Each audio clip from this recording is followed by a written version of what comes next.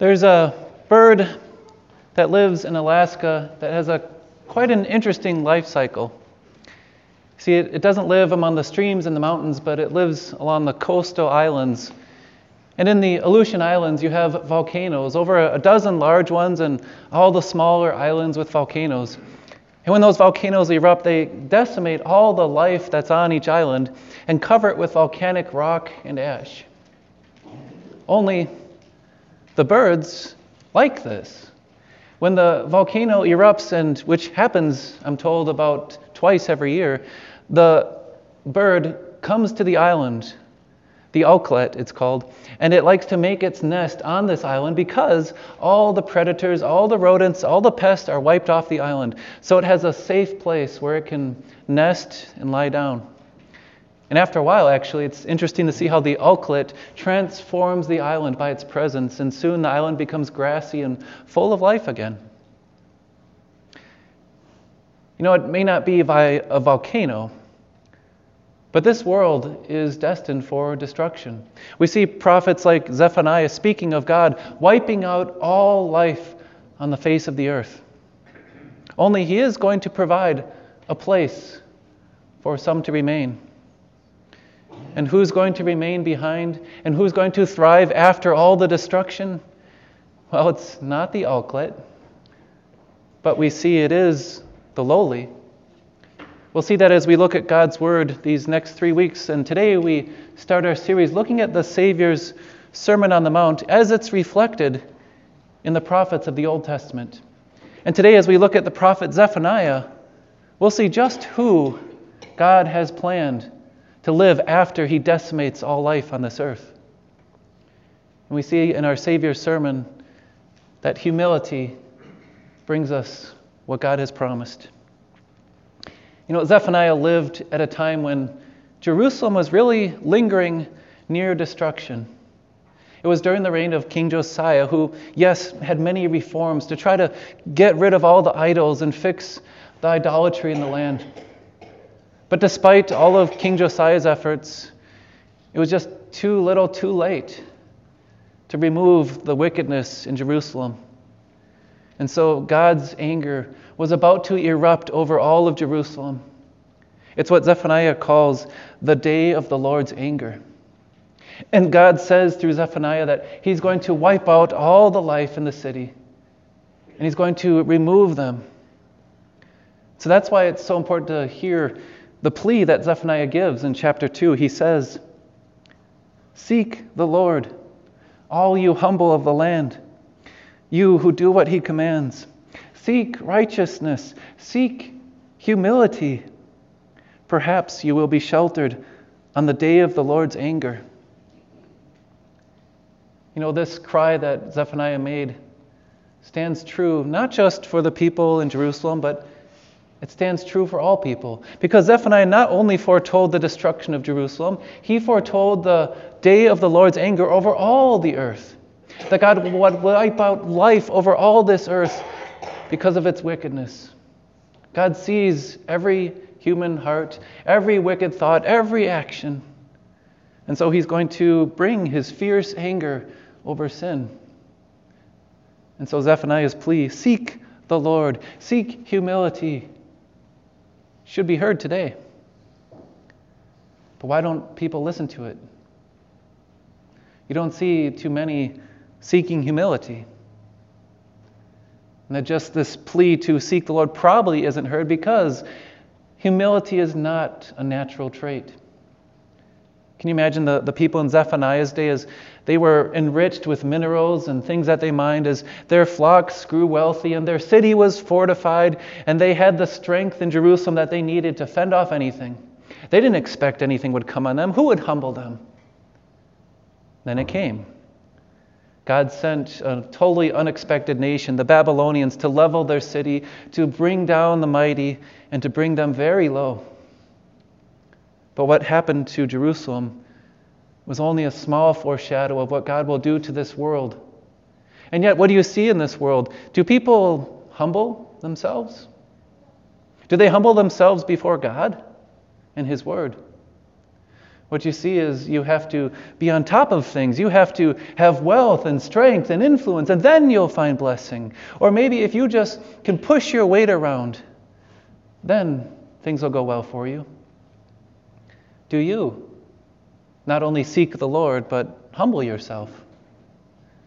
When a man has influence and power, doesn't he like to push others around and have his way? Or when someone's in charge of others, doesn't he like to look down on them because maybe he has achieved a higher status or position in this world? Or when a woman has all the attention she wants, is she going to give attention to God when everyone's looking up to her? How about you? Seek the Lord. Seek humility. It almost sounds backwards from the way this world operates. But Jesus said, "Blessed are the meek." So as Zephaniah continues in chapter 3, describing what God will do, God who will take those who will not humble themselves, will find just how far he puts them down. We read in chapter 3, starting at verse 11. "On that day you, Jerusalem, will not be put to shame for all the wrongs you have done to me, because I will remove from you your arrogant boasters. Never again will you be haughty on my holy hill." See, that day was fulfilled in part as all the wealthy, all the influential in Jerusalem were taken prisoners, were killed, or taken off into exile. But that was only fulfilled in part because God says he will remove every haughty, every proud heart in this world. So what can we do? Seek the Lord. Seek humility. Both of those are found in the man Jesus, the one who we seek, the Lord, who himself is the most humble. And the only way that God could bring this new life to us and bless us and bring us his blessing so we could enjoy his blessing is first by removing something from us, removing our pride. And that's what Jesus did.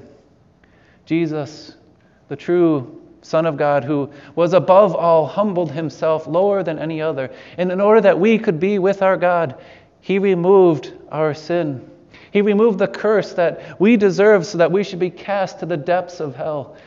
And though we might make ourselves on top of the world and God would cast us down, Jesus came to lift us up in grace. And by removing our sins on the cross, Jesus accomplished what we never could. We see in verse 11, "On that day, Jerusalem, you will not be put to shame for all the wrongs you have done to me." Because God will remove the wrongs from his people. He will remove them from our hearts. And more than that, he will also remove all of the enemies of God. As it says, "Never again will there be any who are haughty, never again any boasters or arrogant on my holy hill. But I will leave within you the meek and the humble, the remnant of Israel who trust in the name of the Lord." Jesus said, "Blessed are the meek, for they will inherit the earth." Jesus was reflecting on the words of Zechariah, "I will leave within you the meek and the humble, the remnant of Israel who trust in the name of the Lord." After the destruction of this world, after God has wiped out every sinner, removed every enemy and every proud heart, not all will be lost. For God has a plan to deal with the proud, but he also has a plan for the lowly. And they will find, like the Auklet, after they come to an island, a place of rest where they will find safety and peace and none to harm. He describes it saying, "The meek I will leave within you. They will eat and lie down, and no one will make them afraid." You see, our risen, living Jesus who died for us now has been lifted up. And our risen Jesus promises that he will give us a place where we can find rest. And there will be no enemies. We will, like cattle in pasture, graze on the lands around us, and we will feast in God's kingdom, and no one will harm. There will be no one proud there, as we all look up to the risen and living Christ. And there, as we lie down and rest, we will forever enjoy the peace that he has won for us. So we see how God turns this world around. The meek inherit the earth. When Jesus spoke those words, the people did not see them yet fulfilled. But Jesus would bring it about by his death, removing our sin, by his victory, defeating all our enemies, and giving us a lasting peace. As God's people, we find ourselves at times tempted to follow this world, to strive to put ourselves over others, to boast about what we've accomplished. And yet we know and we understand what our Savior has told us is true. The meek will inherit the earth. And so our Savior's words reflected in the Old Testament will be fulfilled today and forever. As Jesus says, "Blessed are the poor, blessed are the meek, and blessed are you." Hear the Savior's sermon. Trust with humility. Amen.